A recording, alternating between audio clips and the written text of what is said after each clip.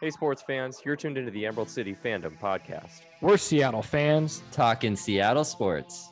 We're your hosts. I'm Connor. I'm Sam. And I'm Justin. You ready to get started? Let's send it. Welcome back to the pod, folks. This is episode 61, and we have waited so long for this week to be here. And honestly, it's been a little anticlimactic, Sam, but it is officially game week for Husky football. And I'm welcoming in my co-host tonight, Sam. No Justin tonight. Sam, why don't you share before we get into the Husky football talk?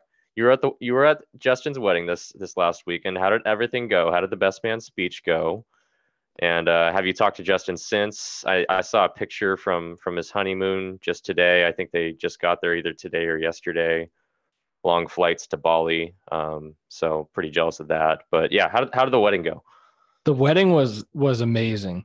It was up in the quaint harbor town of Roach Harbor on San Juan Island, and it was Beautiful. like perfect weather. It was sunny out. It wasn't too hot. Although I will say, standing up during the wedding ceremony, the sun was just like beaten down on one side of my face, and I totally got like the two-phase sunburn situation going on. Sam, you need to be smart about this. We've gone over this with your sunscreen application. Yeah. I have never seen a worse sunburn than a 68-degree cloudy day at Camano when Sam had his shirt off for the entire day. Yeah, And well, that's a problem. It got him. The overcast days got him on the Puget Sound are always the ones that'll get you. But yeah, the ceremony was fantastic. The venue was unbelievable. It was really great to meet more of his wife's family that I hadn't met before. Get some of the bachelor party crew together. Everybody missed you, Connor. We were reminiscing on our amazing baseball drinking game comeback of the year. So it was a really good time. Yeah. And most importantly, the ceremony and the reception, everything went off without a hitch, and Justin and Samantha seemed like they had a great time. And now they're in Bali, so I'm sure they're not complaining. They're balling in Bali. Yeah, for sure. So it was good. We definitely missed the Fredericksons, but you were there in spirit for sure. Oh yeah, for sure. And I obviously was texting Justin throughout the weekend, and we've talked a little bit since, but yeah, I want to make sure he's enjoying this special moment in his life. Obviously, we should cheers to that. So what are you sipping on tonight to cheers to Justin and cheers to the start of Husky football this year? I've got something special for the occasion of Husky football starting and celebrating Justin's wedding. I've got some Gentleman Jack and some Boomerang. Excellent. Yeah. Make sure you're careful with that boom, man. Stuff catches up pretty quick. We've learned the hard way. We have. Yeah. How about you? What are you sipping on? I'm just going again with a Topo Chico hard seltzer, but I do have some scotch to follow that up, the Monkey Shoulder from last year. That I only break that out during the football season. So you betcha. Yeah, excited to sip on that here in several minutes, but I'm gonna finish my Topo Chico before I move on to that. Well, we got a game this week, man.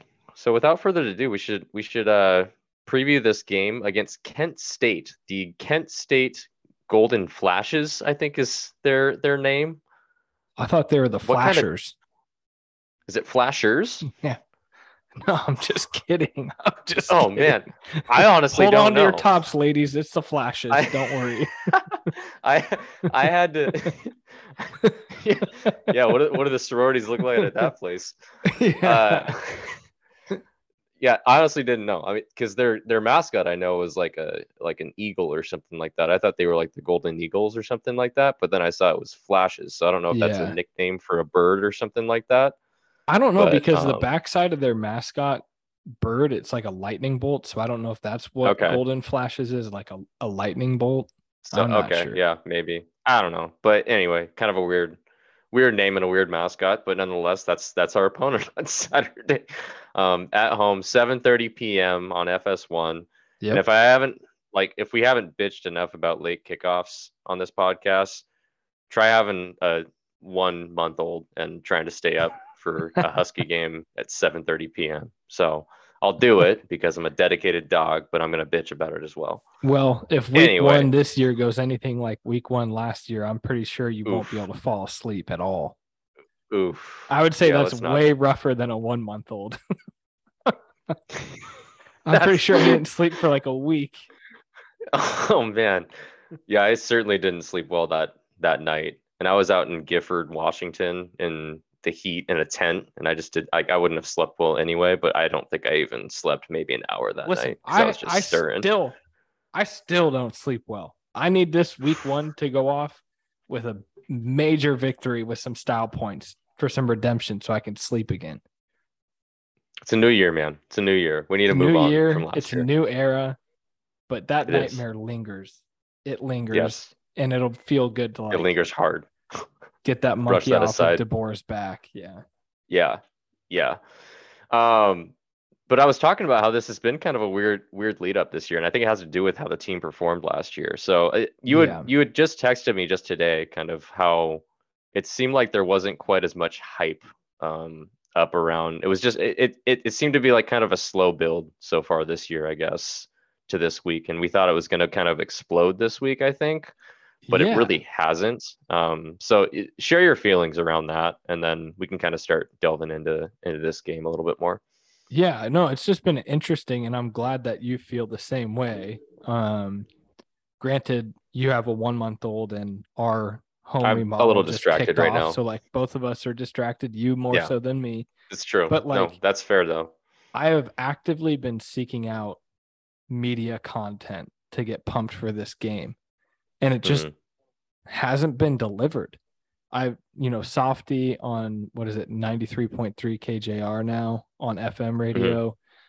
He had the Husky Honks on Tuesday, so there's maybe like an hour or two of content there, but like dogman.com hasn't put anything out. I'm sure they'll have predictions out tomorrow or today if you're listening. But it just seems like there hasn't been a buildup. Like even the Seattle Times, for example, generally, to start the season, they have their big like college football Seattle Times section that breaks down the roster and the depth chart and the schedule for both the Huskies and the Cougars. And it's just like, I don't know. It just seems like it's not been a true game week buildup, and it's just been kind of weird feeling for me. But listen, folks, we're happy to fill the void for you tonight. Grab your cup of coffee if you're listening in the morning. Grab a beer or a whiskey if you're listening in the evening, and get pumped because Husky football's fucking back. Hell yeah, baby. I'm pumped. I'm very excited about this. Like we missed this a lot, and I believe strongly in this Kalen DeBoer staff and this era. I do think that this is going to be a good era of Husky football for years to come.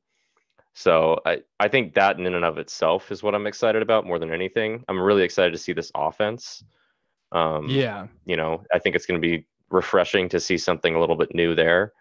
And just I want to see the energy back in the purple and gold again. Last year was just such a shit show for so many reasons, and I'm just so ready to move on from it, and this is the only way that we turn the page, right? Is just you got to kick off this season and just start something new.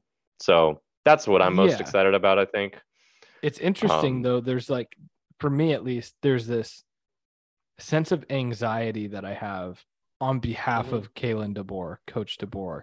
Like, I think all of Husky Nation has that same anxiety that like, how last year went. It went so terribly. This is a brand new era of Husky football, total overhaul of the coaching staff. There's a new sheriff in town, Coach DeBoer. Off season, I don't think there's anything else he could have done to win Husky Nation over. Yeah. Up until Saturday at 7:29 p.m. He did everything right. And so I just so badly want to feel like at the end of Saturday night and when I wake up Sunday morning, I so badly want to wake up and feel like we got this hire right and not doubt it for a second. Sure. And that is the way that I feel that way is if we're putting up 35 plus points and our backups are playing the fourth quarter. That's yeah, what I'm and we're looking winning by for. like 2 or 3 scores, right? Yes. So And so like it's part of that like anxiety about making the right. Like I so badly want Coach DeBoer to make the right first impression with Husky Nation, and like it's such a huge pivotal climactic moment to win this first game, especially with how last year's week 1 game went. That like right. If we can just come out with the statement went off the top, I think he can bring a lot of those bandwagon fans back on. And we need it. So yeah, I'm filled with excitement, anxiety. I'm nervous. I'm hopeful and optimistic, all of the above. So I just need the day to be here already. I need 7:30 p.m. Saturday to be here, like right now. Yeah, no doubt, for sure. I echo all the same feelings that you have, Sam, and I think probably we're not the only ones when it comes to Dog fans. We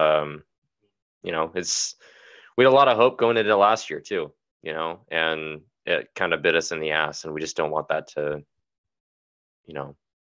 happen again. So, let's talk about this Kent State team though that we've never, I guess, Kent State series history. We usually kind of go over like the history of the Huskies going up against the school that we're about to play, and lo and behold, we've never played Kent State before. So this is the first matchup. So this is going to be a pretty short segment.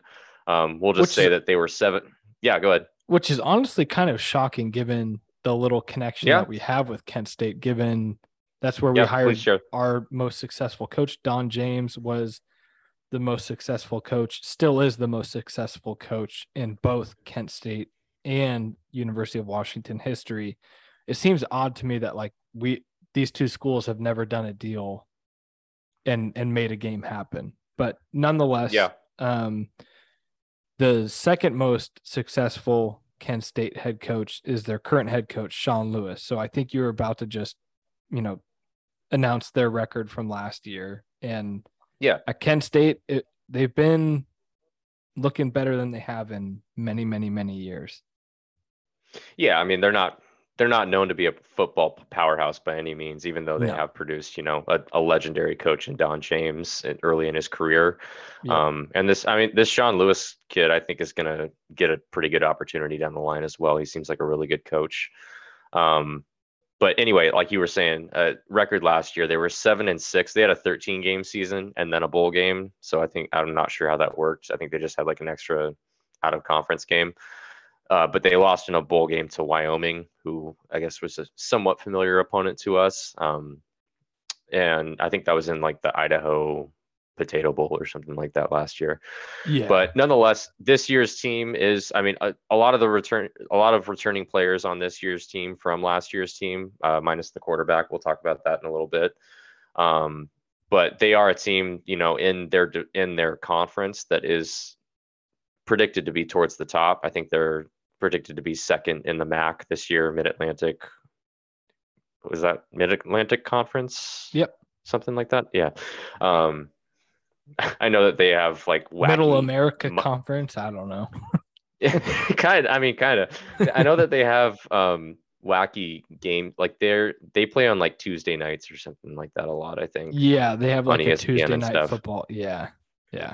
So the one thing that I will add though is like this Kent State team, if you're thinking that it's like, thinking about a Montana or a Portland State who's on our schedule this year coming into Husky Stadium, and the big stadium and the big, powerhouse program is going to, be unusual for them.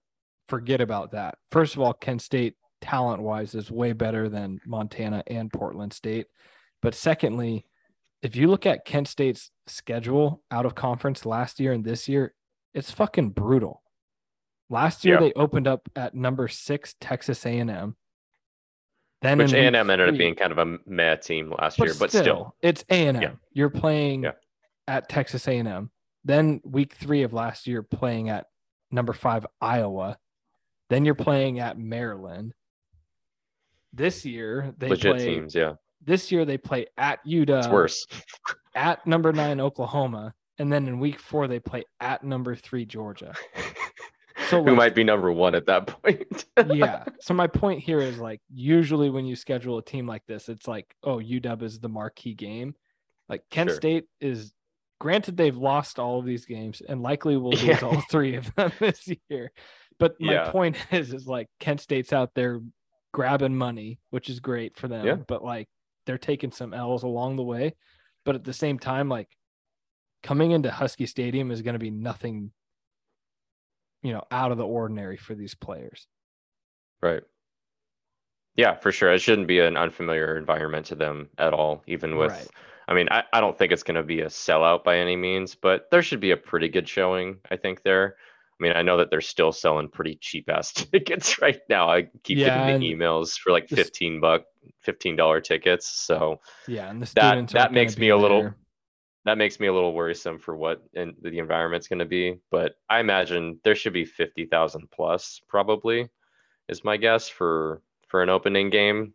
And some of the students will come down for it. Mostly it'll be like fraternity guys, but that'll probably be it. It's also a late kickoff, so that also doesn't help. Right.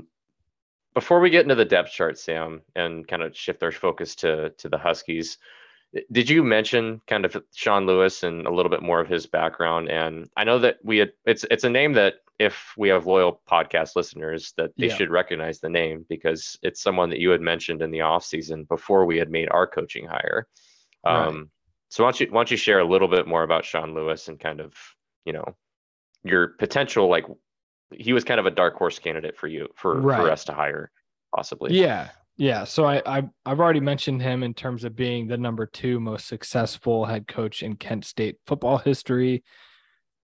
And number 1, obviously, being Don James, which was in the late 60s, early 70s. So that tells you like the fact that Sean Lewis has this program in a, winning record territory says a lot.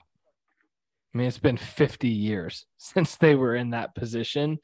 So I think the fact that he's able to rally this Kent State team, and again, going back to that schedule that I rattled off last year, the fact that they came out with a winning record, 7-6, is damn impressive to me. So I think that goes to show that Sean Lewis is obviously, able to be motivator, CEO of that football team. But at the end of the day, what he's really, his bread and butter at this point is he's kind of one of the up and coming offensive genius type coaches where, and we'll see, like this Kent State offense is going to be a challenge for the Husky defense. They put a lot of pressure on the edge of the defense. They're running RPOs all day, every day. They've got an athletic mobile quarterback, and they're going to try to run 100 plays on Saturday.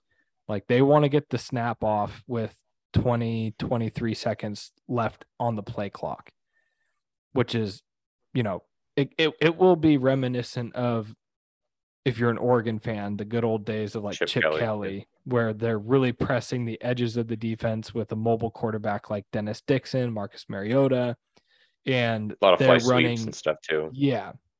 A lot of like dummy fly sweeps where they'll fake the handoff, and it's just a lot. You're throwing a lot at a defense every snap, and the snaps are coming quickly one after another. And this Kent State team does it better than anybody at this level right now in terms of their ability to run at that blistering pace and, avoid penalties, conditioning issues. Quick 3 and outs. Yeah. So this offense will be a good test. But yeah, so I think really highly of Sean Lewis. I didn't think that he was going to end up being the hire, but I think like obviously with that Don James UW connection, like it's a fun name to throw out there. But what I think really is there worth hanging on to is like, as a Husky fan going into hiring the new coach, we really wanted that new, innovative, offensive-minded head coach, which we definitely got in DeBoer. And while they run pretty significantly different offensive schemes, Sean Lewis is up there in terms of like college football offensive minds. And I think it's just a matter of time before he gets, a pretty good promotion at a Power 5 program. For sure. I completely agree. Before we get a little bit more into Kent State and their roster, let's talk a little bit about the depth chart that was released for UW on Monday. And you texted me Monday morning, bright and early, I think. Yep. And, happy game week, kind of like we usually do, first depth charts out. So that was a familiar text and a great one to receive, I think, in my half awakened state at that time in the morning. But yeah, why don't you share a little bit about your thoughts around the depth chart, the first depth chart that was released for the 2022 season? Well, I'll let you go first, actually, because I don't think that we've talked about. We finally have a named starter at quarterback. We do.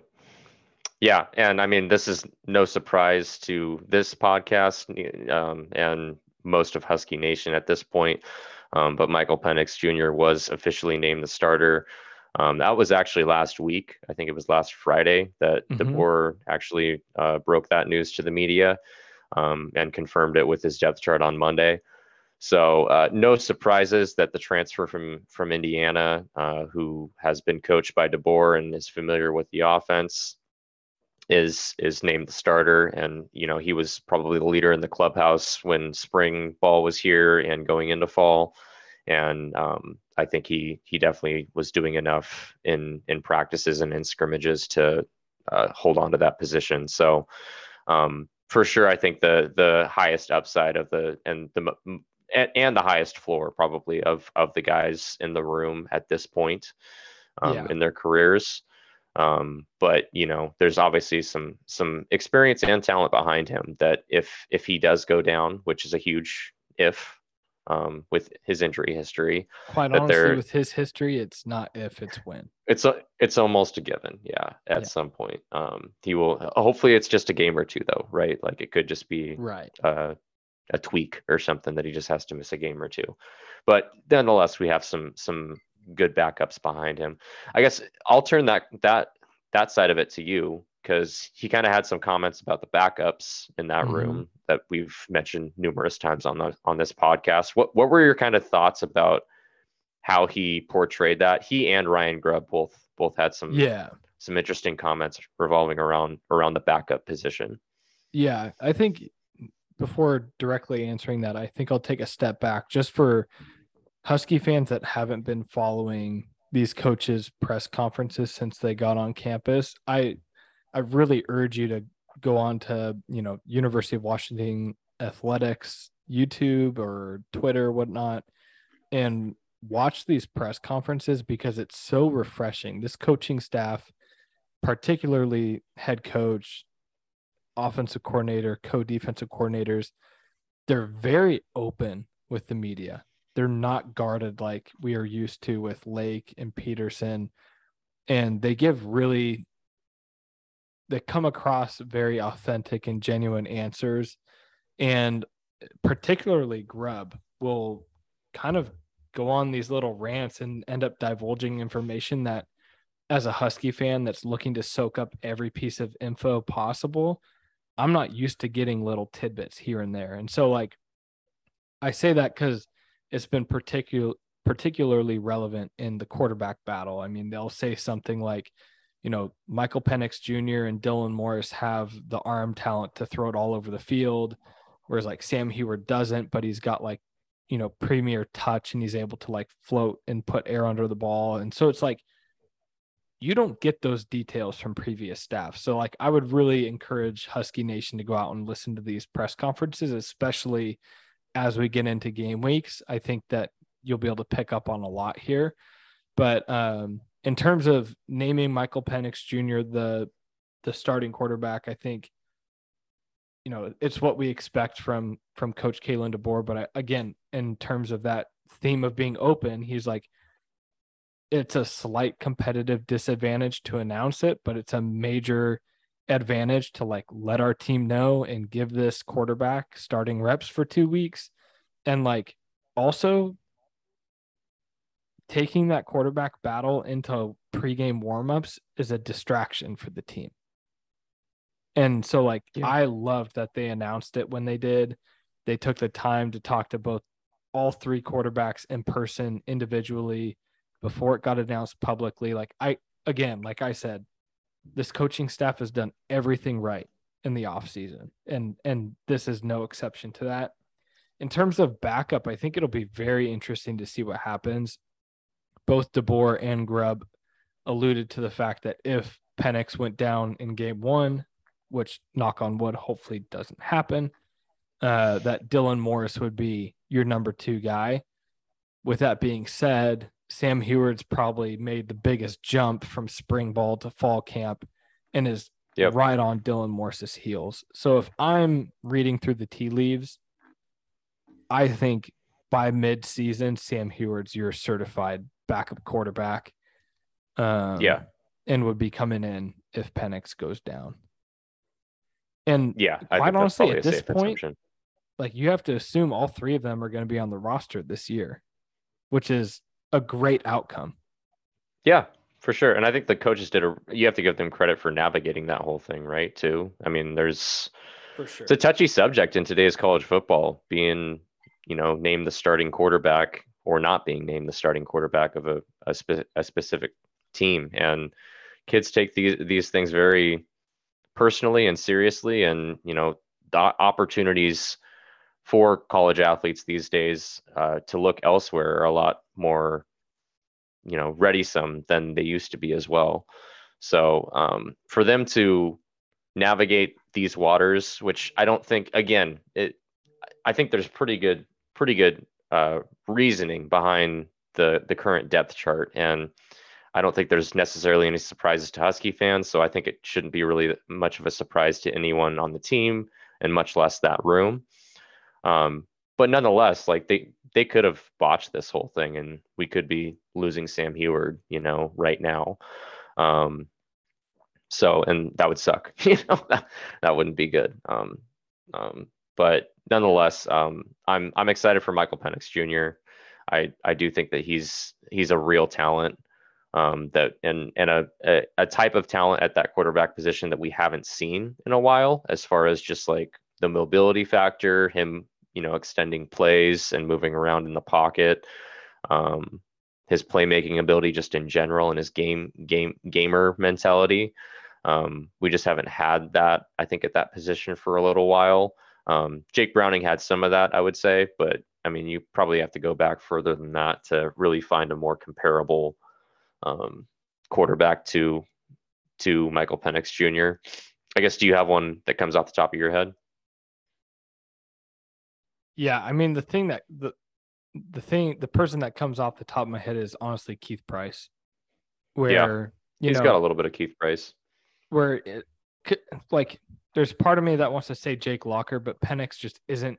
If I'm comparing he's not a burner as far as speed. If I'm comparing the athletic ability and arm talent, he's way more aligned with Keith Price, where like he can certainly hurt you with sophomore his legs. Sophomore Keith Price, right? Before kind of the knee injuries started to derail his career. Where like he can certainly hurt you with his legs, and then he has, good enough arm talent to make all the throws on the football field. He's he's an accurate passer. He's a commander in the huddle, but like, I don't think that he's a elite world talent like Jake Locker was, Right. He doesn't have the physical ability that someone like Locker or Tuiasosopo had. Yeah. So like, I think he fits more into that Keith Price element, where like Keith Price probably had more physical abilities than Jake Browning. Jake Browning definitely got more out of what he could do than Keith Price ever did. Injuries probably plays into that a little bit. The team surrounding him definitely plays into that. But Michael Penix Jr. is a quarterback that you can very easily win. Like, he's not going to be the reason we lose games. Like, no, and I mean, he's an 8-9 win type quarterback. And like him at his best, that Indiana season when he was, kind of a front half of the year Heisman contender, Right. that was with Indiana talent, right? Like UW has better talent, specifically at the receiver position right now for him to take advantage of too. That if he Yeah. can get back to playing that way, which is a big if, I mean, it's the same offense, so he in theory should. It's just, I don't know how healthy he really is. Everyone says that he's Right. healthy, but we need to see it to believe it, I think. But given that, or sans that, like the sky's kind of the limit with Michael Penix at quarterback. I do think that he could be a top half of the like more better than top half of the conference, probably a top 3 quarterback in the conference at Yeah. his peak. So, Yeah. I totally agree. and as important as the quarterback position obviously is, and as highly debated as it is, there are other positions on this football team. Obviously, we just spent a good chunk of change there talking about the quarterback position when it comes to this depth chart. Any other surprises for you on this depth chart, Sam, as it pertains to kind of what we've been hearing in fall camp? Honestly, not really. The only one that was mildly surprising was at the wide receiver position, where unsurprisingly, Rome Odunze and Jalen McMillan are your number 1, number 2 wide receiver. And then number 3, at least for us on the podcast, I think we felt that the nod would go to Jalen Polk. But, I thought, we've heard a lot about someone like Giles Jackson in that rotation for third wide receiver. Right. But the fact that the listed starter at the third wide receiver in the slot is Taj Davis definitely came as a mild surprise. And the reason why I say it's mild is, on the surface and in the short term, it seems to have kind of come out of nowhere. But at the same time, Taj Davis was definitely one of our more reliable wide receivers last year, and he had a lot of playing time last year, and should be a familiar face and name for Husky Nation. So in the same breath, it's really not incredibly surprising that someone who started and played and received a lot of passes last year is your number 3 guy. Needless to say, we're going to see all 6 of them probably. Yeah. Oh yeah, for sure. And that was kind of the point that I was going to build off of that with is that Ryan Grubb was pretty adamant that, I mean, Taj Davis is listed as the starter, but he and Jalen Polk are kind of listed in their minds as basically equals. They'll probably get pretty much equal snap counts and equal opportunities in the offense. And like you said, this wide receiver core is 5 or 6 deep, that they're going to rotate those guys all in. Jalen and Rome are your clear leaders, I think. But after that, I think it's kind of a committee type role for basically everyone. Yeah. And then, I mean, the other name there too is Junior Alexander. Like he's made some pretty incredible, spectacular catches. Like, can he? And he's on the depth chart. Yeah.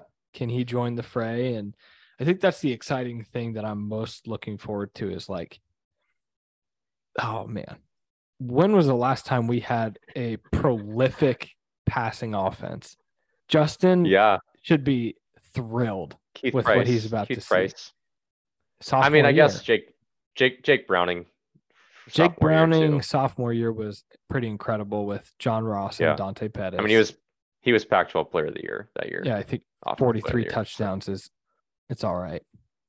That's throwing the ball around the yard a little bit. Pac-12 record at the time. Yeah.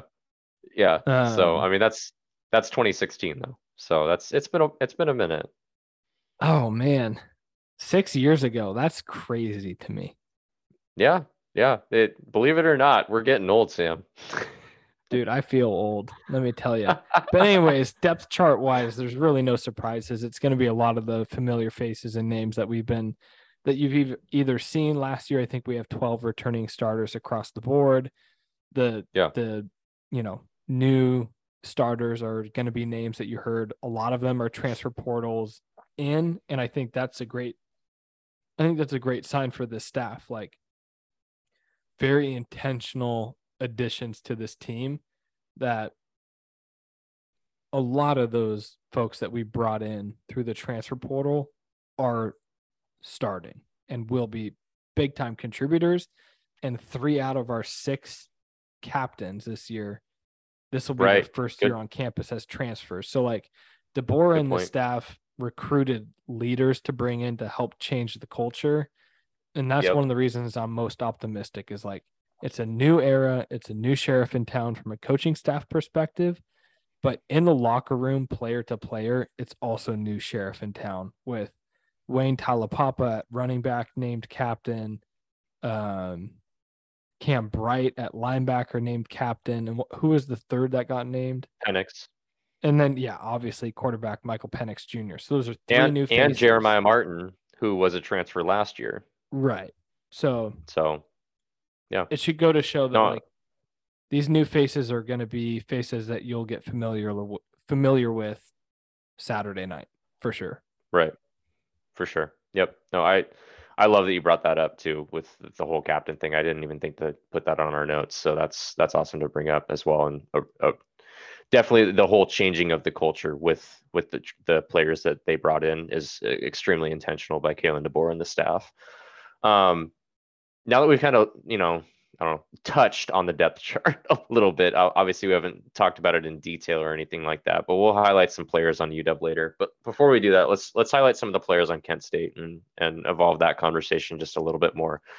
Sam, you had mentioned that, this offense put up a lot of points last year. They put up 33 points a game, nearly 500 yards a game. Half of that was on the ground. They definitely run a Chip Kelly style offense, especially, back in his Oregon days. That style of offense, they're very quick to the line. They run a lot, and they have some talent coming back from last year. And who are some of these guys that you're kind of watching and that you want to make sure that UW is keying in on come Saturday night at 7:30?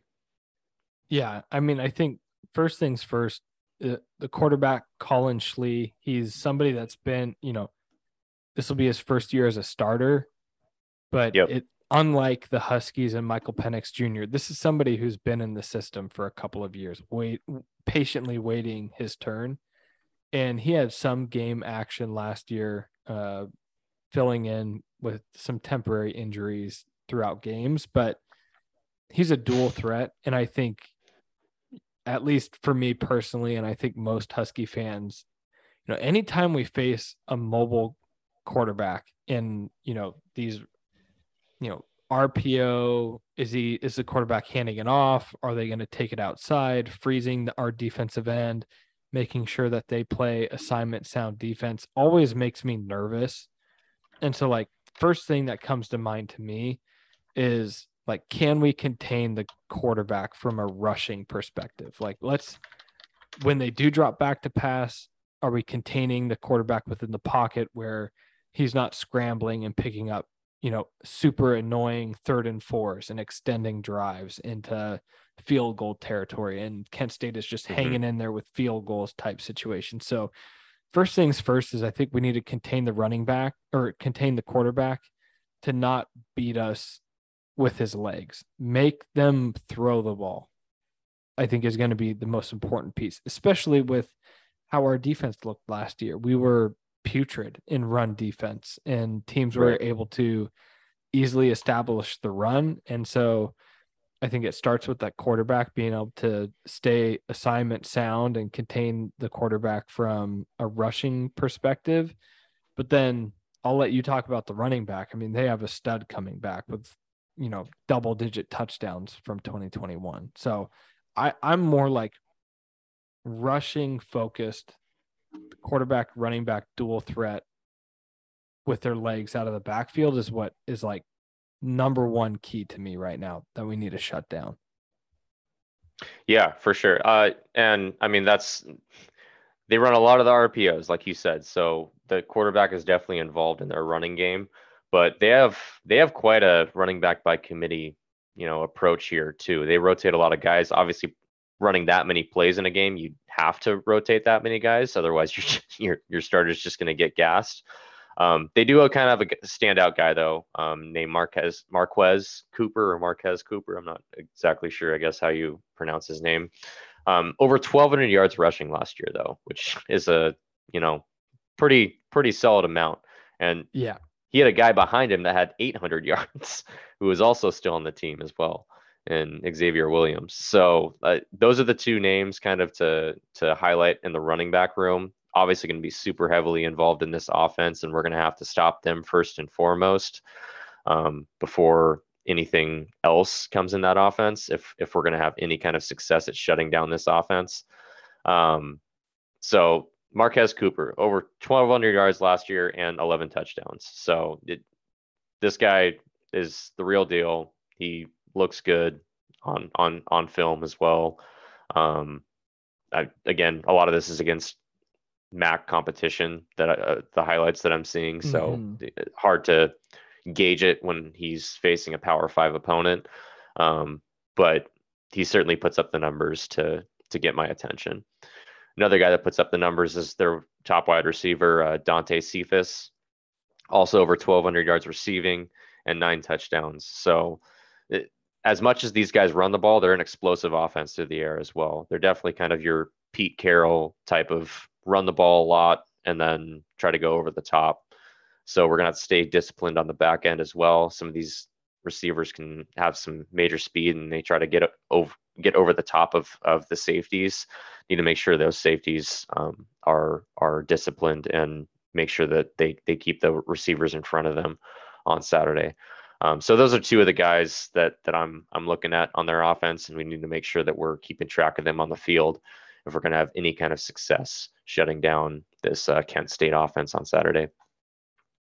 Shifting over to the defensive side of the ball, kind of the stark contrast, to their offense. Their defense, not great. I mean, they're giving up 36 points a game last year. So, I mean, as much as they were scoring last year, they were giving up even more. And this is a thing that we talk about a lot on this podcast here, Sam, is we always look at their leading tackler for the defense. Theirs from last year was a safety. Not great. Not a great thing if your leading tackler is a safety. You want to expand upon that? I mean, you never want your leading tackler to be in the defensive backfield. That's a telltale sign that your defensive line and linebackers are not getting it done. With that being said, safety is a little bit of a loose term here. It is a rover. So they, their leading tackler last year was, what was his name? Nico Bolden. At the rover position, which is kind of a hybrid linebacker safety combination. So it's not like a true safety leading your team in tackles, but at the end of the day, you don't want this guy being your leading tackler. It's not a good sign. You want it to be one of your linebackers. And so, I did a quick little film study earlier today, watching them again with some of the games they played last year against Iowa, Texas A&M, and then their bowl game as well against Northern Illinois, kind of getting a feel for how their defense stacks up against, a little bit higher tier talented teams. And I fully expect, and we'll get into the key UW players here as well, but like this defense can be got on the ground. And so I anticipate the Huskies to have a pretty successful plan running the ball on Saturday. Yeah, for sure. And if the whole safety / I guess rover being their leading tackler coming back wasn't enough. I mean, not a lot of their other defensive statistics in general are much to note. They got a corner, Montre Miller, that had 4 interceptions last year. So make sure he's probably going to be covering either Rome or Jalen. Just make sure that we're being careful when we're throwing the ball that way. And then they also have a defensive tackle, CJ West, that was their leader in sacks. So they don't even really have like a true edge rusher that is a bona fide dude that is coming back. So I think we should definitely be able to run the ball against them. But even when we're passing the ball, I think we should have some success. It doesn't sound like they generate a lot of pressure. So Michael Penix should have some time back there. I like our receivers against their corners.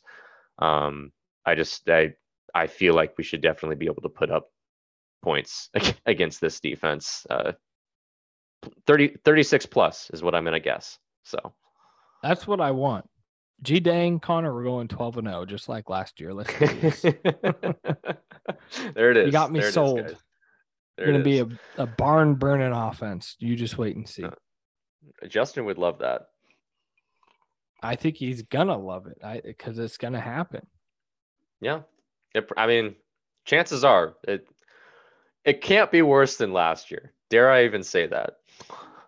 Well, it I'm can't probably because tempting if we lost to Kent State, it wouldn't be as bad as losing to Montana. So, but losing to Portland State would be. That yes, okay. Losing to Kent State and then losing to Portland State. That would be bad. That would DeBoer might be fired after game 2. I think Jen Cohen gets fired at that point.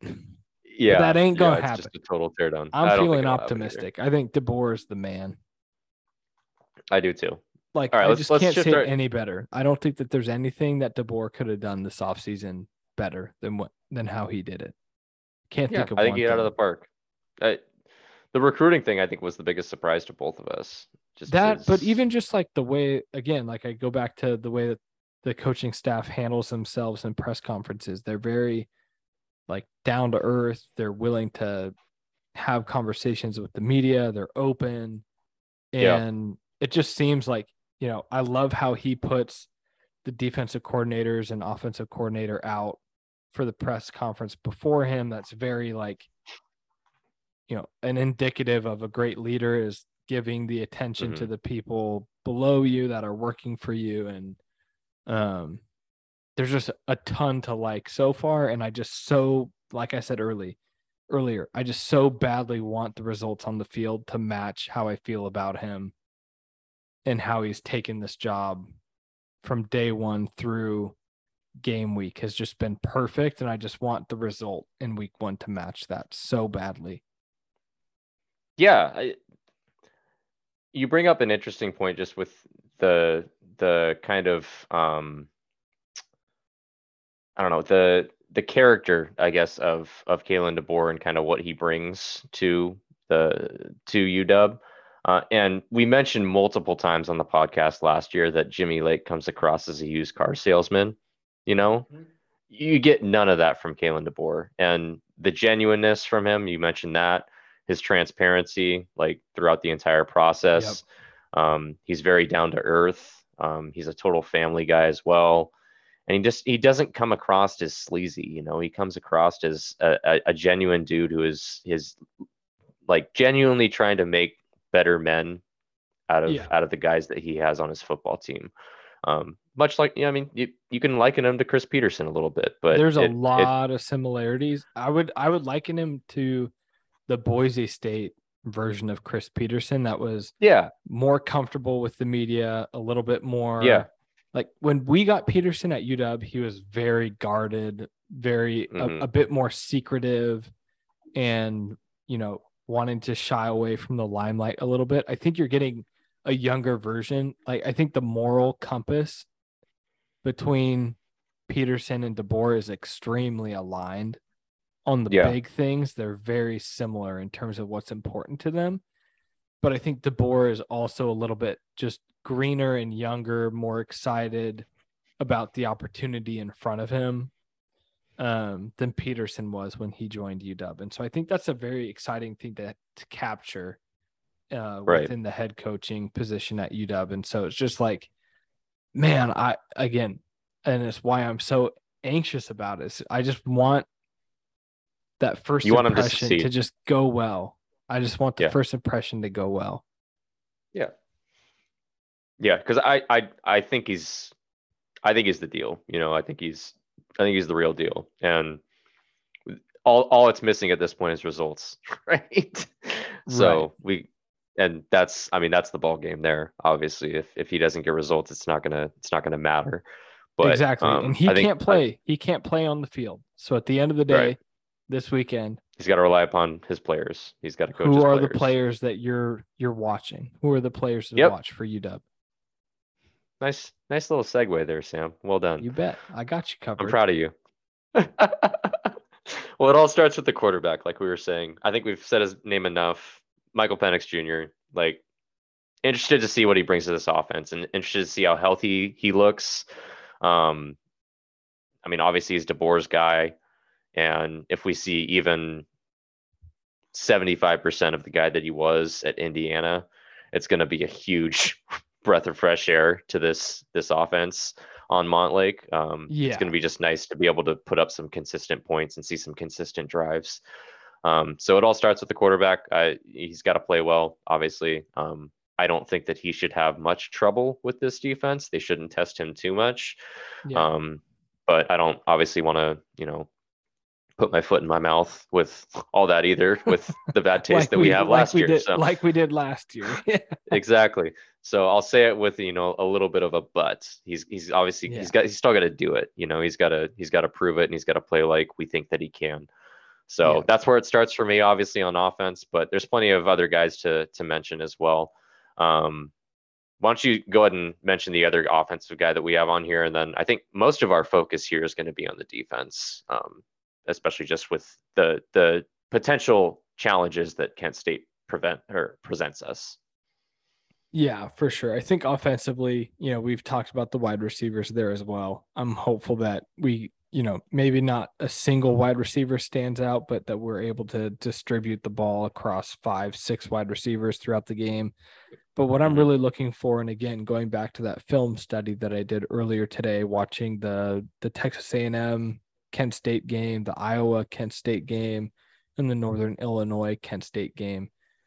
Last year's Kent State defense, although I will say they have a new defensive coordinator this year from Iowa, so it will be a little bit of a different defense, but personnel-wise, looking at the team last year, this is a defense that can be ran on. And so I'm really looking forward to seeing number 21 transfer portal running back Wayne Talapapa from University of Virginia having a big day.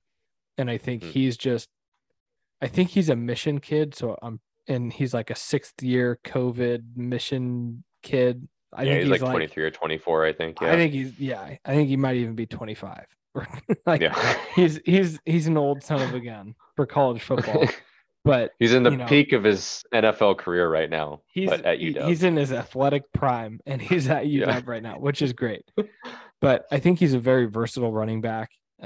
He's fast enough to punish a defense. He's definitely a very, built kid, super sturdy, strong looking running back. He runs that way. He's got a nose for the end zone when he's just a great running back on the goal line.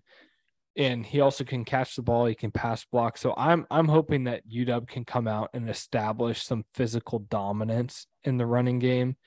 And I know that might, make Justin and some other Husky fans a little bit upset that that's what I'm looking for, knowing that like DeBoer comes in. We've got this new quarterback that at one point in time was a Heisman candidate. DeBoer last year with Jake Haener had a prolific passing season. Don't get me wrong. Like, I'm expecting that to be the general theme at the end of the year.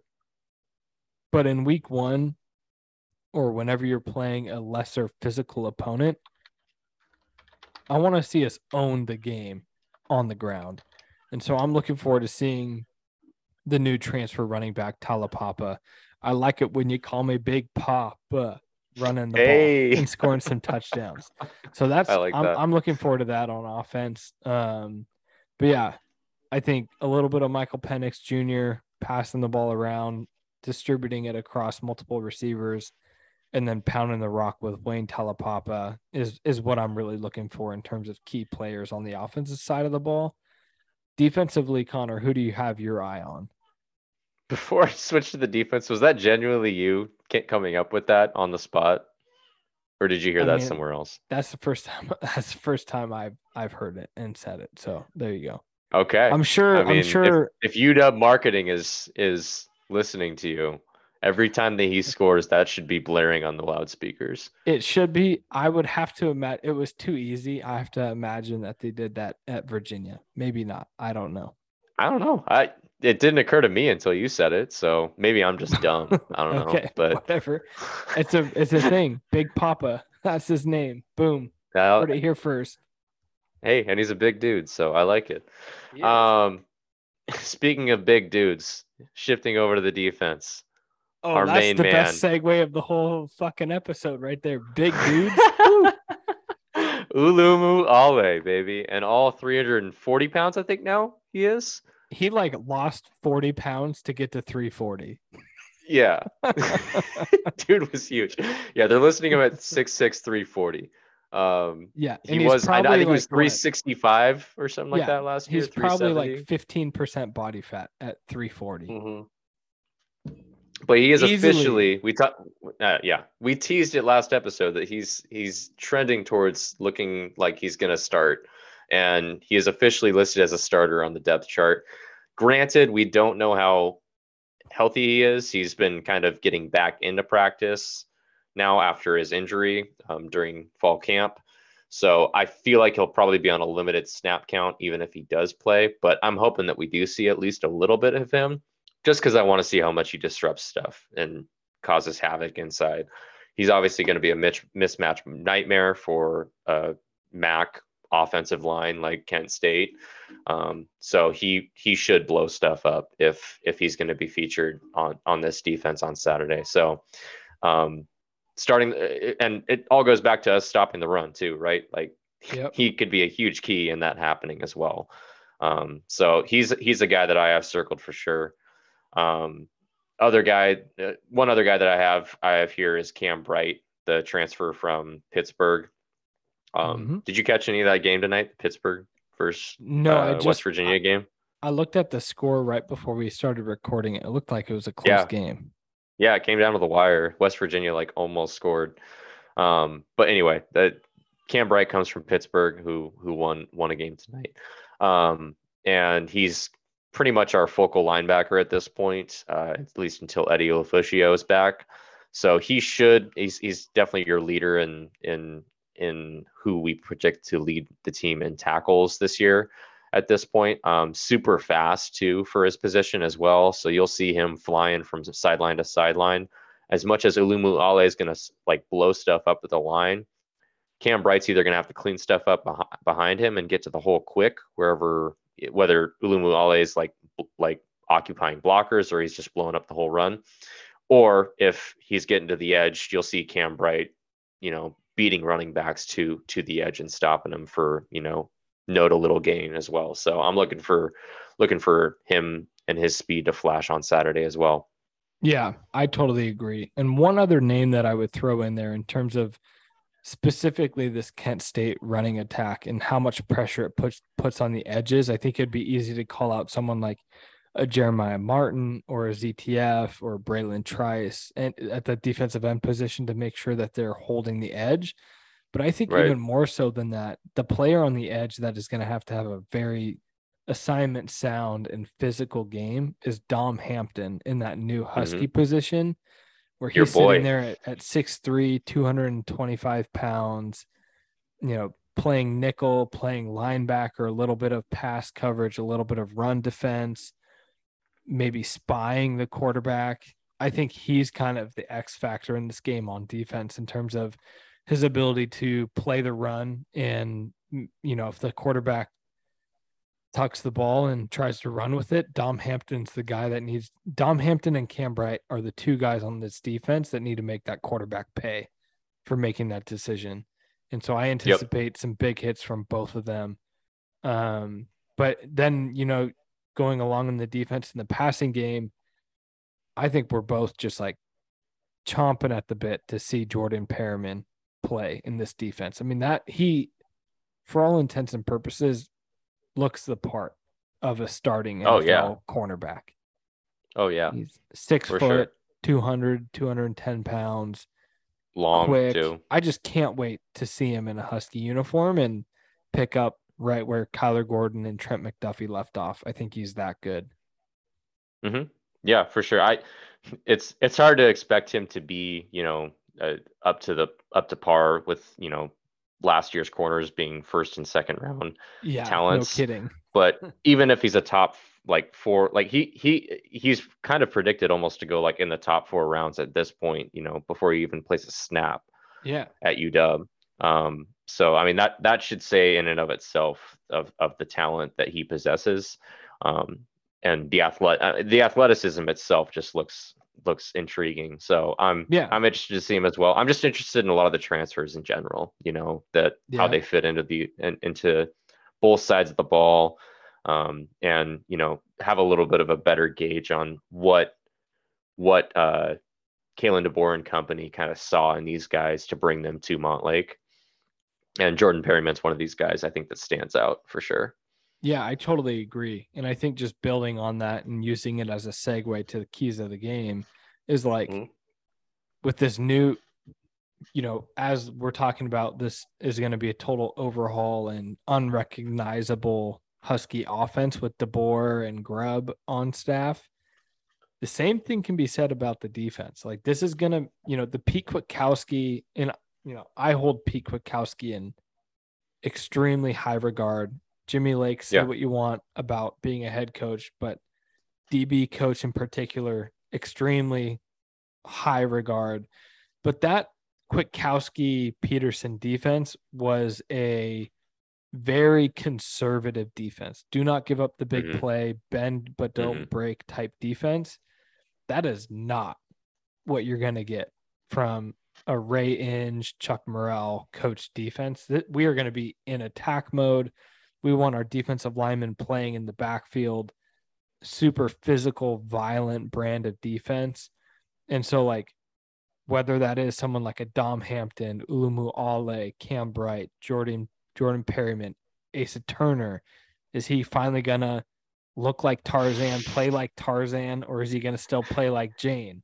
Like, I will say he shouldn't line up 30 yards from the line of scrimmage this year. That's for not the going to be first the base time in his defense this year. career. Yeah, So maybe exactly. that helps. Maybe that helps. But like, I'm super excited to see this more aggressive defense, and like, we're gonna have to live with the downsides of that. Like, there are going to Yeah, be big plays plays. given up that we're not used to seeing happen at Husky Stadium. Mm-hmm. Like, I fully anticipate Kent State to break off either a long run for a touchdown or a long pass for a touchdown, some sort of Probably. defensive breakdown. But at the same time, like, I anticipate to see a more active playmaking defense that's attacking play in, play out. And I'm excited for that. And I think that brings us to our first key to the game. Like, we are the bigger, more athletic team. Make it obvious to people watching the game on TV which team is more physical. It should be obvious by the end of the night, and it should be the Huskies. It's big boy football, This is Power 5 football. Kent Put State's your not a big Power boy 5 britches program. on. Put your big boy Act like britches it. on. Yep. Bring it on Saturday night. That's I couldn't agree more, Sam. I want to make sure that this is something that we talked about going to the Montana game last year, and they did not do that. They looked soft as pancakes last year. Like, it was awful. Some like Japanese fluffy pancakes, not even like normal flapjacks. It was like crepes last year. Jiggly. So none of that this year. I think that's an obvious key to the game. I think we've touched on this next one. Win the running game on both sides of the ball. There's yards to be had on offense against this defense, and our key to stopping their offense is stopping their running game. So make them throw the ball, like Sam said earlier. That's where this all starts. And I think if we're semi-successful at both of those, it should be a pretty comfortable victory for the Huskies. Last one that I have here is just let your playmakers. This is mostly on offense. Let your playmakers make plays and get them in space. It can be said in defense though too. Like free up Cam Bright to make a play in the open field. Free up Dom Hampton to make a play in the field and make a tackle, cause a turnover. But mostly this revolves around the offense. I want to see how Kalen DeBoer and Ryan Grubb design this offense to get their players in space. And that's been their namesake, with this offense ever since their Sioux Falls days. So I want to see it in a Power 5 conference with Power 5 athletes and what that looks like. We probably saw a glimpse of it, I guess, when they were in Indiana, or I guess DeBoer was in Indiana. I don't know. Was Grubb in Indiana with him? I can't recall, but I feel like he was. I think Grubb Okay. has been with him since Sioux Falls. Okay. I mean, it seems like they're tied at the hip, but Yeah. even if not, it was the same offense in Indiana. So we've seen a glimpse of it there, but I want to see this on Montlake and with the athletes that we have at UW. And I think if we do that on offense, we're going to score a lot of points and we're going to, roll to a comfortable victory. So unless you have any other keys to the game here, we should roll off our predictions. Sam, I'll Yeah. let you start. How do you see Saturday playing out, and what do you see the result being? I see us coming out pretty quick on offense. And I think this DeBoer, Michael Penix Jr. offense is going to put up a lot of points. I think defensively, I imagine Kent State is going to have a successful first drive, whether that turns into 3 points or 7 points, I'm not sure. But I think they'll have a pretty good offensive game plan put together and be able to execute on that first drive for sure. And then I think throughout the game, their offense is going to pose some issues for this defense. I don't think Kent State's going to light it up by any means, but I see them putting up points. The problem Yeah. is, I think at the end of the day, this DeBoer offense, I think Kalen DeBoer is, perceptive enough to be able to look back at how last season went, particularly with the lack of offensive production, and know that like this is not a game that you hold your cards close to your chest and like not show certain things for the Michigan State game. I think it's a new era, it's a new sheriff in town. You come in and you make sure that there's no doubt about which team is better, and make sure that there's no doubt about the offensive prowess that this team can have this season. So I anticipate there to be a lot of success through the air by way of Michael Penix Jr.'s arm. I think there'll be plenty of success on the ground with Wayne Talapapa and Will Nixon running the ball, catching the ball out of the backfield. I think the Huskies win a fairly comfortable 45-24 win. Nice. With Yeah. that being said, I do think that there will be moments in the game where it feels like Kent State is a little bit closer than we like. But Mhm. at the end of the day, I think our backups get in I think we pull away in the third quarter coming out of halftime. And I think in the fourth quarter, the backups come in and, maybe Kent State gets another touchdown in there or another field goal or so. But I don't Mhm. anticipate this being a competitive game. And Lord have mercy, I hope it's not. Yeah, I hear Your you. score is a little bit closer than I would like, to be honest. Yeah, I mean, I echo your sentiment there, and yeah, I mean, I see this kind of being a close first half. Like I could see some nerves from the guys, and a little bit of a lack of chemistry with some of the key positions going into this year. I think the offense I think they're going to put up points, but I think they could sputter a little bit to start with. I think the Yeah. key to this game, though, is that we have a coaching staff that can put together a game plan on the fly to make in-game adjustments, and I think that's going to happen at halftime. You're going to see like a 14-13 or 14-14 game at halftime, but we're going to make the necessary Oh, dude, adjustments to roll in the second half. I'm gonna be shitting my pants at I know you halftime will if be, that's the case. but if you see those in-game adjustments there, I think that's going to be super refreshing. I agree. Like I look, I have us winning 38-20. I'll just say that now. Like I Yeah. think that'd be fine. I think that's nearly covering the spread, wouldn't it be? Yeah. I feel like the spread's got to be what, 14 points maybe? I thought it was. I don't know. 17. I need to look. Let's see. You look at that. I'll continue talking here. This is not, I mean, my dream outcome by any means. This is how I think that it might go. And this is just, again, a little bit of Montana living in my head from last year. I do think the offense sputters a little bit in the first half, but I think 23. Okay. We would not cover in either of our scenarios here. But Yeah. it's still a comfortable victory in the end, and if we end up winning 38-20, move on to Portland State. And, if we look better in the second half than we do the first two, I think that'll also drive some momentum and make me a little bit more positive coming out of the game as well. So I hope we just roll these guys. I think we should introduce Justin's score. What did he say? Like 49-17 or something like that? I forget. I forgot. I don't think that we cover. 23 is a lot. He's got 42-17, so he's got us covering. Yeah. I mean, maybe. I mean, that'd be great, but I don't think that we're going to cover. I think 23. I think they're going to score points. Yeah, I think they're going to score points. I think they're at least going to put. I think 20 is like bottom. I think they're going to put 20 points on us. Yeah, I think they're going to be just 20 how much to we're going to score. Yeah, I agree. I don't think I'd be surprised if they score more than 30. Yeah, probably. We'd have to. I mean, they'd have to really be posing some issues for us that we're not adjusting to. Yeah, but God damn it, I'm so nervous.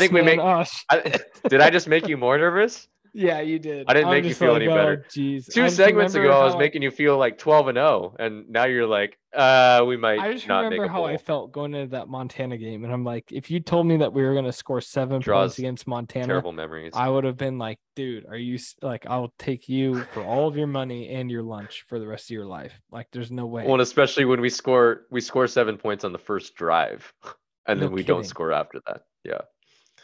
I just need to like please get not that monkey off of our back. Yeah. Please not again. I just need it to be. I need 2 things on Saturday.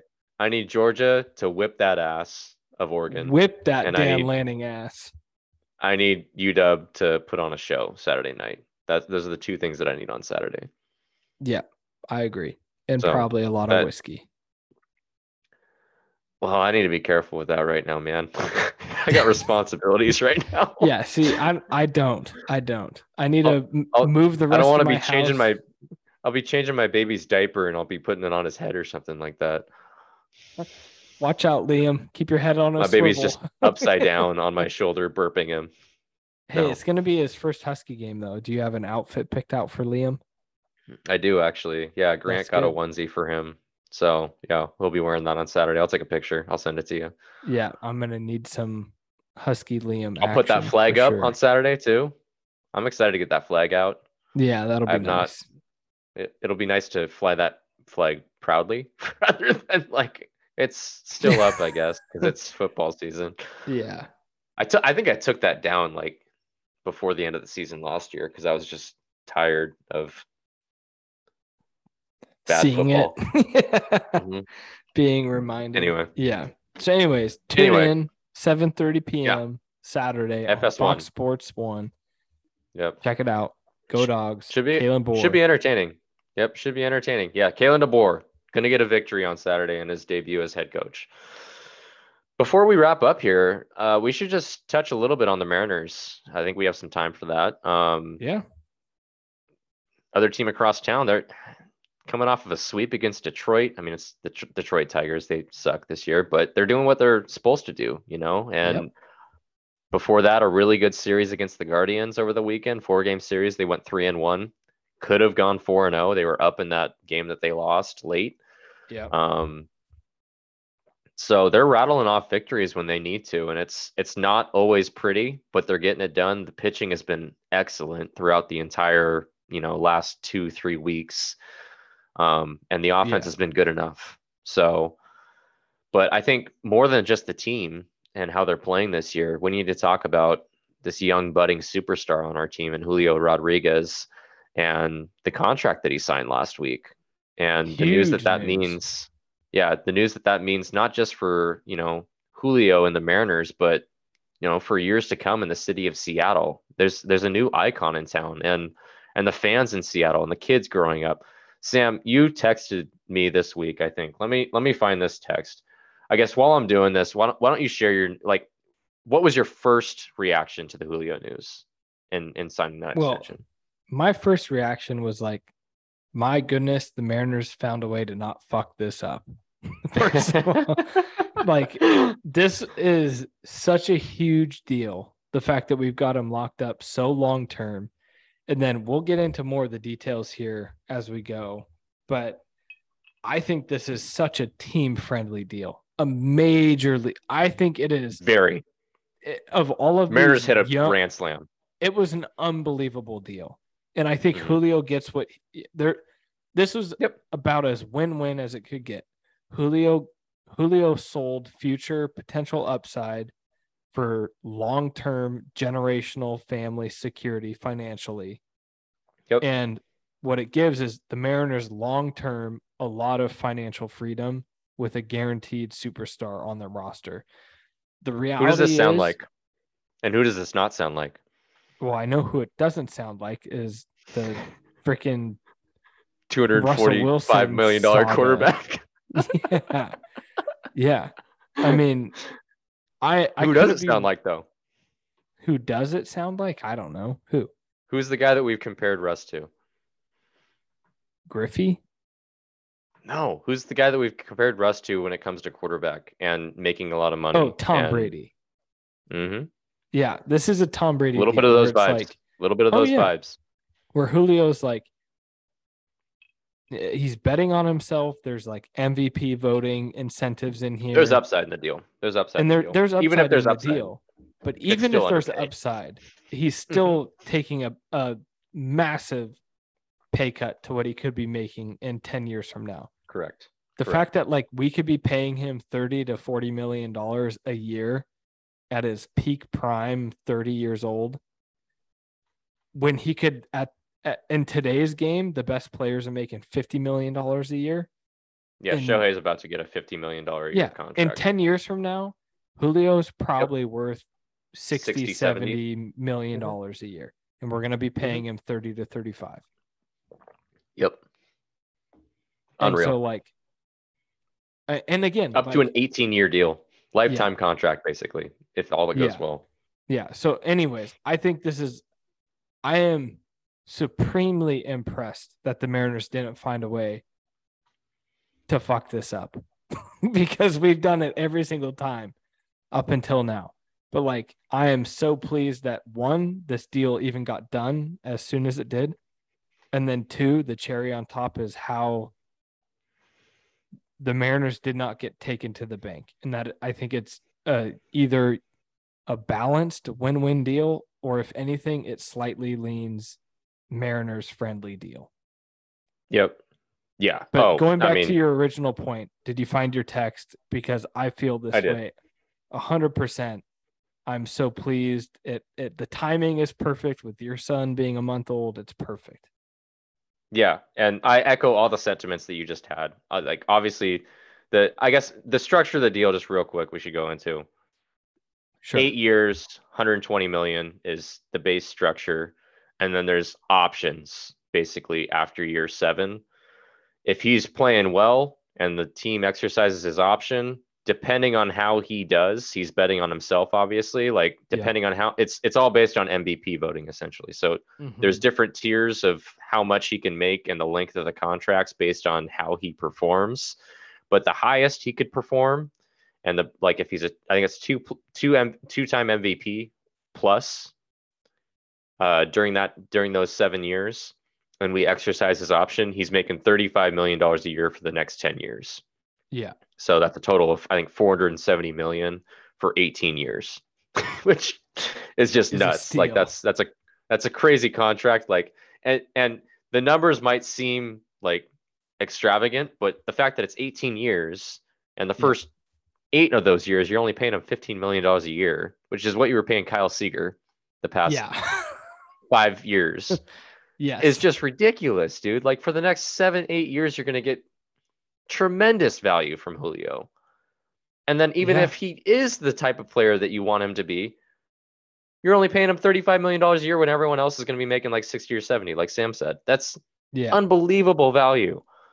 And if it all goes to shit, if Julio flames out, he can exercise a deal on his side after it's either the 7th or 8th year for an additional 5 years at $15 million a year. Yeah. Which at that point, the Mariners can swallow that. They're going to be fine. That's not going to be like a Robinson Cano type of deal that completely derails your team. Or you can swallow that money. Bobby Bonilla deal or anything like that. Yeah, exactly. Like you're gonna be fine as the team. So no doubt in my mind, the Mariners are the real winners in this deal. Yeah. Happy for Julio, and this is definitely life-changing money for him. And I think this shows his loyalty to not only the organization but the city of Seattle. Yep. And on that point is where I want to tie in Sam's text to me this past week. So on Friday, this is shortly after this deal was announced. And my son's name is Liam. So just for context, Liam and other future ECF babies, so fans of the podcast. I don't know how many there'll be, but nonetheless, We'll see. this mostly is revolving around my son Liam, just like for my sake. Will grow up with their own version of Griffey, and that makes me happy. And like that just put it in full perspective for me. And it's something that obviously ran through my mind too, even before this deal was signed, is that like I want Julio to be this next generation's Griffey. And you've talked about on this podcast, Sam, how much of a hero was Griffey to you, like growing up? He was like the man, everything. Right? He still is everything. Yeah. Like I watched I didn't get to watch the Ichiro Hall of Fame induction ceremony, Seattle Hall of Fame induction ceremony. That speech was really good. Which was great, really good, and everybody should go watch it. But at the same time, like the presence that Griffey has among that group of folks, and like seeing Griffey even just there, like there is no player in any sport at any point in time, and at any point in time in the future that will ever hold the place that Griffey holds in my sports fandom. And I think I can guarantee you that you would say the same thing. And I think Justin would. Like that was just our generation. Like when we became very impressionable young sports fans, we were so fortunate to have one of the most talented, fun-loving, energetic, personable athletes in sports history in our hometown. And at that point, Seattle was a podunk town. Like Seattle was a small market. Baseball was on its way out too, right? And Griffey saved it by himself. Yep. And so like our generation has such a special connection with Griffey. The fact that we just got, and I know the comparisons are going to be there forever. Center fielder. They will. He's got a very infectious personality and smile. He's got natural talent, the physical skill set and physical stature is there. He's going to be forever compared to Griffey. But the fact that the Mariners didn't mess this up and that they've locked down this what we think is a generational talent, barring any injuries or any freak accidents, the fact that we have that locked up for the next 8 to 18 years for this next generation of Mariners fans. It's Seattle sports fans. I couldn't be more pleased and happy that this deal got done. Because when you think about it, for us, I mean, we were born in you were 91, I was 92, and Griffey showed up in 89. Oh, you were 92. Yeah. Gotcha. Very beginning of 92. Yeah. And like Griffey showed up in 89, and like we grew up alongside him, and it was the best thing ever. Mm-hmm.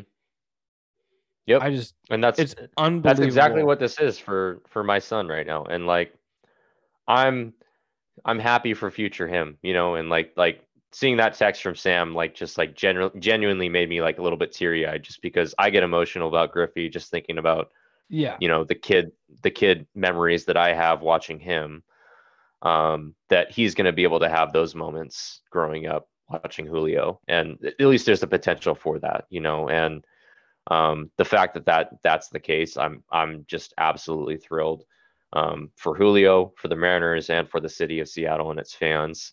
I think this brings back that discussion a little bit that we had a couple, maybe 2-3 episodes ago, about would you take Russ and the last 10 years, or would you take, like, it's an either or situation, or would you take Julio and the next 10 years? And now you have a contract. Yeah, I feel a little bit better. I feel a little differently now. I think when you posted it the first time, I was like, oh man, it's hard to pass up a Super Bowl victory in hand. Yep. And that's part of it, which sucks, but which sucks. And like, I think in the previous conversation we had, I was pretty bullish. Like, yeah, I can't give up a Super Bowl for what could be with Julio. Mm-hmm. But now knowing that we have him for the next 8 years for 15 mil, like we can sign A lot of flexibility. Luis Castillo That's to an extension. We can sign Yep. Mitch Haniger to extension. We can extend Ty France. We can go get potentially free be in the agent. sweepstakes for Aaron Judge or Shohei a Ohtani Trey Turner or Trey yeah. Turner. And so it's like, Yep. I think this Seattle Mariners team is the 2012 Seahawks right now. Yeah. Like, I think we're It's a going to good make the comparison. playoffs. I think we're going to make the playoffs. I think we're going to maybe be one and done. Maybe win a we series. get out of wild card and go out in the division series. But like, you have your star player in Julio, which would be Russ, and we lost to Atlanta in that first round. And it's like, oh, this team is on the cusp of something. And like, we can make a couple of key free agent hires. Like, you know, we brought in somebody like Chris Clemens or, you know, Brandon Chris Browner Clemens was on his way out. We brought in Cliff Averill. Or Cliff Averill, Michael Bennett, those types of players. And so like, and to your point, comparing like, you know, what Russ was and wanted to be and what he actually wasn't in the end of the day is like this deal with Julio Rodriguez, with the talent that he has. And like, as he begins to get MLB IQ and knowledge and his strikeout rate comes down, holy shit. Like, what kind of player can he become? And on the deal that he's on, what kind of team can Dipoto build around him? I would say at this point, with the way that the contract shook out, I think I would be willing to sacrifice the Super Bowl for the opportunity for multiple World Series with Julio. And that's crazy. That's absolutely nuts that you are handing in a for sure world championship for the potential of what could be for the next 10 to 15 years with Julio and the Mariners. That's just you're betting on the Seattle Mariners right now, which is just crazy. I'm saying this like not to counter your point. I'm just saying this for emphasis on like how nuts this deal makes this conversation. Yeah, no, I know. And it's like, believe me, like I said earlier, I watched that Ichiro Seattle Hall of Fame induction earlier today. And it's like Ichiro, for all, he is the hit king. He's the best hitter in baseball history in my mind. And like the fact that he played that many years for the Seattle Mariners and we did not make the playoffs again since his rookie year is like a hard thing to get past. But there is something just like Julio has that it factor that just makes me feel like he's gonna get it done. And I think going back to that conversation about like Liam and future kids of this generation growing up with Julio Rodriguez as a Mariner is like, not only does he have the God-given talent to play baseball at a high level, but he also has that like, and that's why the comparisons happen to Griffey. He has that like youthful, kid-like humbleness factor that's just like so lovable that you can't help but root for him. Like you watch him in the home run derby and think about how many fans across the country he won by just like, having a good time and getting after it and just like you can tell that he just loves playing the game and he loves trying to win and it's important to him. And I think that deal shows everything. How important it is. Yes, exactly, dude. Yep. Couldn't have said it better. I'm sorry that I interrupted because I shouldn't have taken that point from you. No, but I think it only emphasizes the point that we were both thinking the same thing at the same time. Correct. And I think that's honestly like the Julio stuff aside is a huge storyline, obviously, but like that's a huge storyline too. Like that's a huge secondary storyline to this. Is just the ramifications of this deal and the flexibility that they can have in this payroll, so long as the owner is willing to spend. Which I mean, clock's ticking now that you got Julio on this deal, so I feel like they're gonna do it. So as long as John Stanton and the other owners are willing to spend, which no salary cap in baseball, by the way, so they can Right. spend as much as they want. But this Mariners team should have a top 12 payroll. Like Yeah. Shit, they just man. should. You've been saving up your money for this time. It's like you've Yep. been waiting for that And super nice dream home to come on the market. Well, shit. It's on the market. It's time to yep. write the checks. And the fact that you can retain Luis Castillo at 25-30 million dollars a year now for the next like 5 years, and Yeah. that's fine. You can totally do that. And the fact that you can extend Mitch Haniger now, which I mean Haniger's been hurt and stuff. I don't think he's going to get the biggest deal ever or anything like that. He would probably But, honestly like, get more from the Mariners than anyone else. Are you going to extend Gilbert? Are you going to extend Kirby? Like, Yep. this And that's all down the line. system. Yeah. Yep, that's all down the line. Yeah, for sure. And some of those guys, I think we will. Some of those guys maybe we won't. But I mean, that conversation is for another time. You know, like we got arbitration years and years of club control on a lot of those guys. Right. So, right. Yeah, man, couldn't be more excited for when this news broke. I think the Mariners absolutely knocked this out of the park. I'm really happy for them and for Julio as well. And the fact that Julio was so excited about signing this deal too, I think is a cool sign of things to come. I hope he doesn't regret it one day, 10 years down the road when his peers are making 60-70 million dollars. He doesn't really seem like that type to me, but he's also really young, so that could change. But I hope he doesn't regret it one day. At the same time, he doesn't really have a choice at that point. This is kind of the deal that he signed, and it's guaranteed money. That's the thing with baseball contracts as well. The team has control of him, and he can force a trade or something like that, but that's not going to make him any more money. So, and I think at the end of the day, he's betting on himself big time, not only in terms of his contract and the MVP voting incentives that we've already mentioned, but I think he flirts the line between being extremely self-confident, but he's also has this humble nature about him. At the end of the day, like, he's guaranteed $120 million. I think he feels pretty damn good about that. I know I would.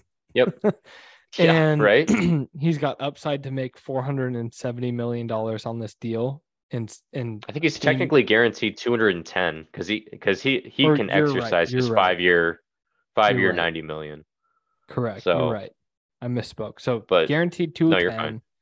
And then upside up to nearly $500 million. And listen, it's good. Knowing where Julio's head is at, and if you're his agent, I wouldn't be surprised if he makes more money than that in the marketing world.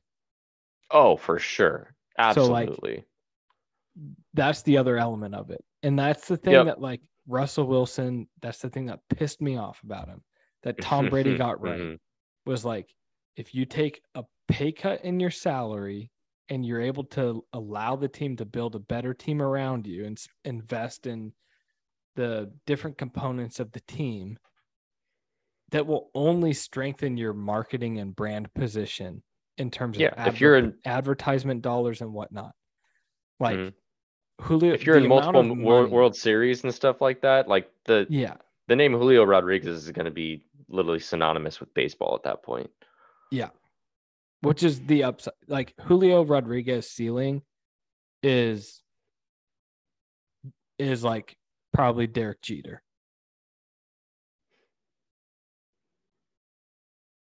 Better player, but yeah. But no, I know, but like, I'm just saying name and baseball. As far as like multiple World Series, perennial all-star, first ballot Hall of Famer. I would love to say Griffey, but Griffey never won it all. Yeah. And like, Julio has the upside to take this Mariners team to places it's never been. Right. And I'm here for it. Oh, I'm all here for it, man. I'm here for all of it. Yeah. So go watch your Mariners. I'm got upcoming big series against the Guardians again. In Cleveland this time. It's like, it's a potentially a matchup. Yep, potentially a playoff matchup. Like that, as of I guess like a week ago it was. Yep. I think we're up in the five position now, so we'd be playing Tampa. But I mean, there's still 30 plus games left in this season, so no doubt the standings are going to shuffle a little bit. But the Mariners are in a really, really good position, really favorable position, and need to prove it again against Cleveland. We have some tough games coming up. I misspoke on the last episode. We have Cleveland, and then we have a home series against Atlanta, who's really fucking good. Obviously, the World Series winners from last year. And then we have the Padres in town for a couple games as well. So after that, though, the schedule lightens up a lot. We got the White Sox, I think, at one point, which they're kind of starting to come back down to earth a little bit more.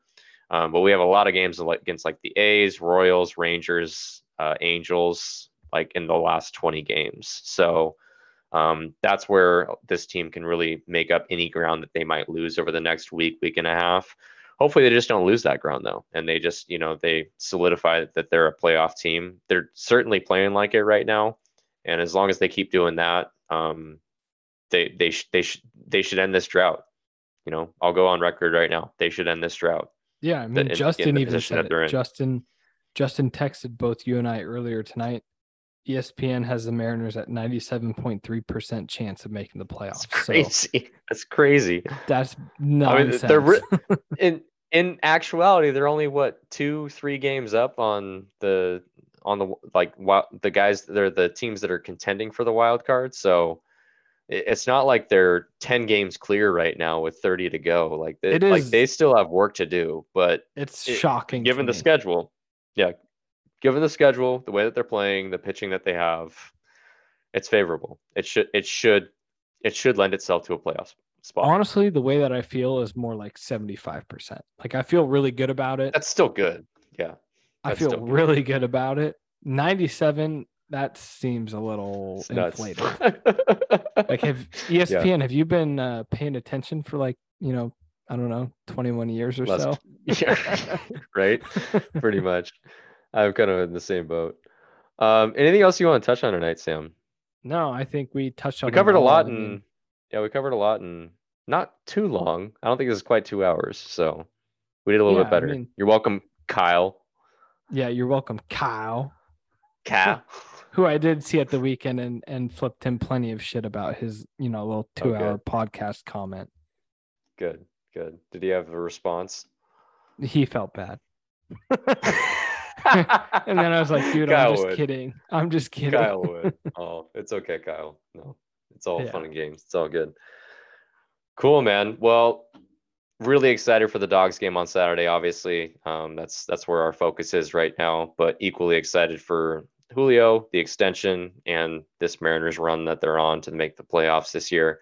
But again, we're on a football season right now for the most part. This is going to be a football podcast. We'll definitely cover the Mariners in this stretch run in those podcasts, though. We'll kind of sprinkle it in at the end, I think, kind of like we did in this episode. So we'll get both teams, but it's primarily going to be football talk on this podcast. Anyway, thanks for listening, folks. As always, we appreciate the support. Subscribe and follow if you haven't already, and leave us a message via the anchor link in our description. Until next time. Go Mariners. And go Dogs!